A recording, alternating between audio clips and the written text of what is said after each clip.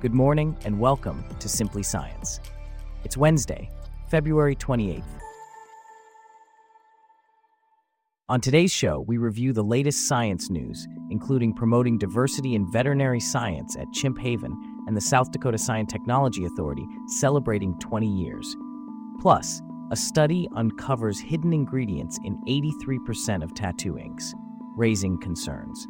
This coverage and more, up next. I'm David, and you're listening to Simply Science.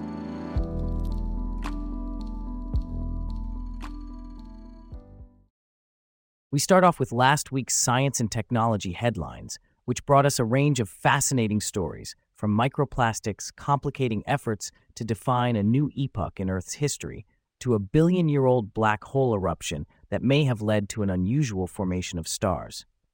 Here to delve into these topics is Michael, a correspondent for Simply Science. Let's start with the microplastics.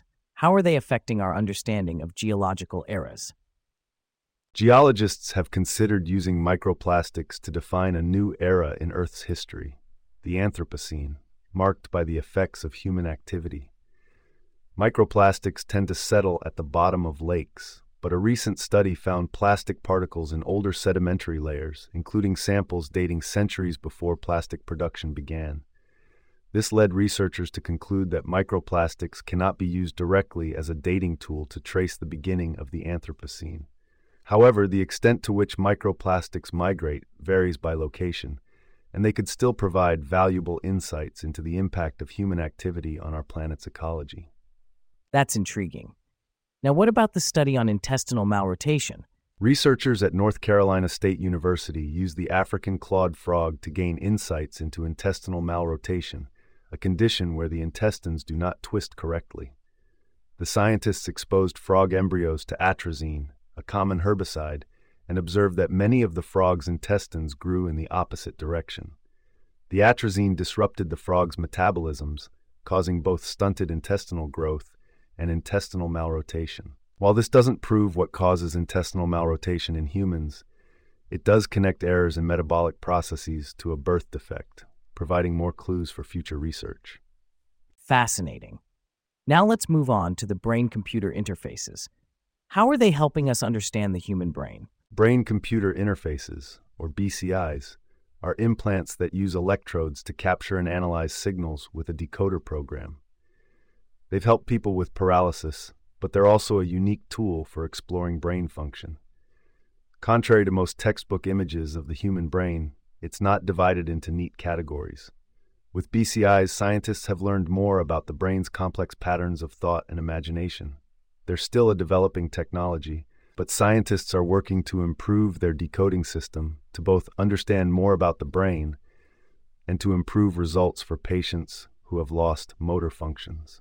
And finally, tell us about this billion-year-old black hole eruption. Astronomers have discovered an enormous eruption that occurred billions of years ago from a black hole located in a galaxy in a system known as SDSS J5031. This event is believed to have triggered the formation of a unique pattern of stars in the system. The star clusters span thousands of light-years of distance and bear a striking resemblance to beads on a string. It's a fascinating discovery that shows how a single event can shape the universe over billions of years. That was truly fascinating. Thank you, Michael. Now let's shift our focus to a different kind of science story. Since 2010, Dr. Raven Jackson has been the attending veterinarian at Chimp Haven, the world's largest sanctuary for captive-bred primates. With 317 chimpanzees calling it home, Chimp Haven provides a unique workspace for Jackson and her team. Here to discuss this further is Abby, a correspondent for Simply Science. Can you tell us more about Dr. Jackson's journey and her work at Chimp Haven? Certainly, David. Dr. Jackson's dream of working with animals dates back to her childhood. She was inspired by Jane Goodall's work with wild chimpanzees and aspired to be a black Jane Goodall. She pursued her dream at Tuskegee University, the only historically black college or university with a veterinary school. Despite the field of veterinary medicine being predominantly non-minority, with only 3% of veterinarians being black, Jackson has made a significant impact in her field. That's quite inspiring. And what about the chimpanzees at Chimp Haven? Most of the chimpanzees at Chimphaven are HIV positive. They were all used in biomedical research. Chimpanzees were chosen for this research because they share 98.8% of their DNA with humans. However, by 2015, the National Institutes of Health ended biomedical research that uses chimpanzees. Dr. Jackson feels a deep sense of responsibility towards these animals, stating that she loves the ability to give back to the chimpanzee species because they sacrificed a great portion of their lives, which has helped to advance human health and well-being. It sounds like a challenging yet rewarding job. Can you tell us more about the daily work at Chimphaven? Absolutely.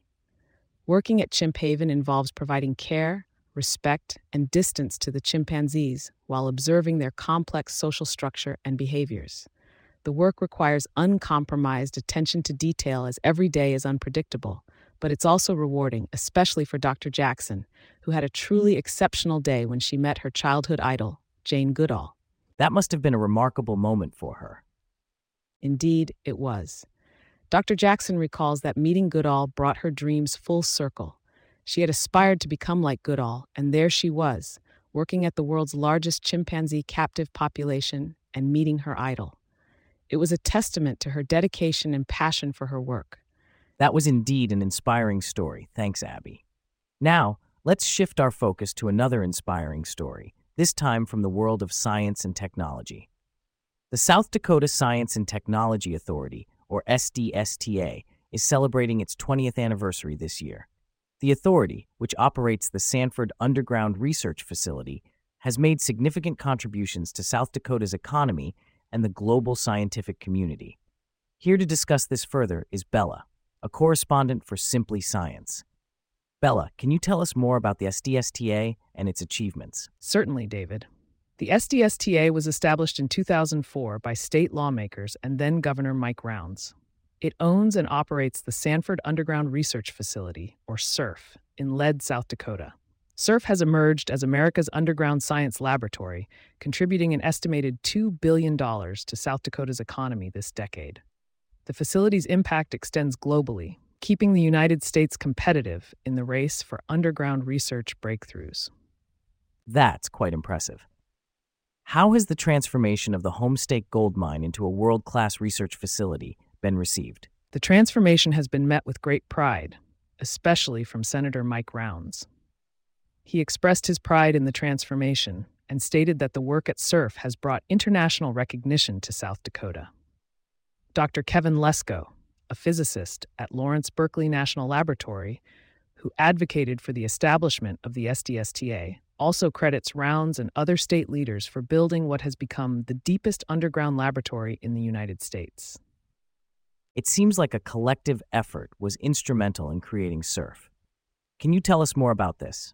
Absolutely, David. Senator Rounds acknowledged the collective effort of local and state political leaders, South Dakota's congressional delegation, and philanthropist T. Denny Sanford in creating SURF. It's a testament to what can be achieved when various stakeholders come together for a common goal. And what does the future hold for the SDSTA and SURF? Mike Headley, the SDSTA Executive Director and Laboratory Director at SURF, expressed excitement about the future. He believes that SURF will continue to have a major impact on the state and local economy while advancing world-class scientific research. So it's safe to say that we can expect more groundbreaking work from this facility. Thanks for that report, Bella.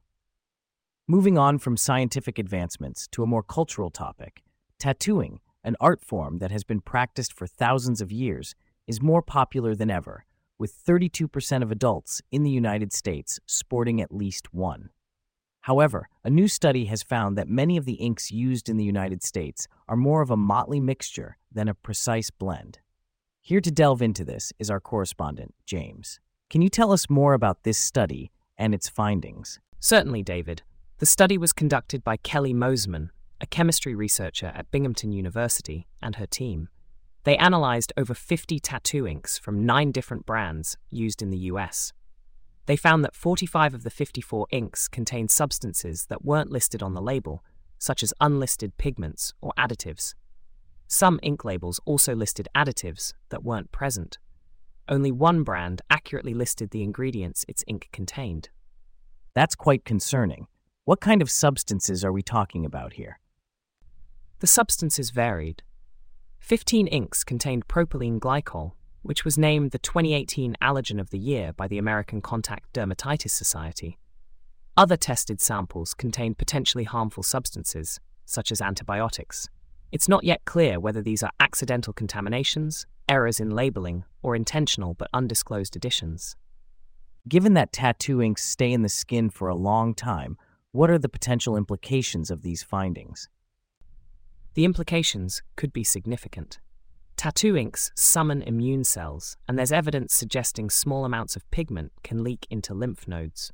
Furthermore, tattoo inks, especially red hues, can cause allergic reactions such as swelling, itching, and blisters, months or even years after they were first injected. If ingredients aren't listed on product labels, it makes it difficult to figure out what may have caused the reaction and prevent it from happening again. How did the researchers conduct their analysis?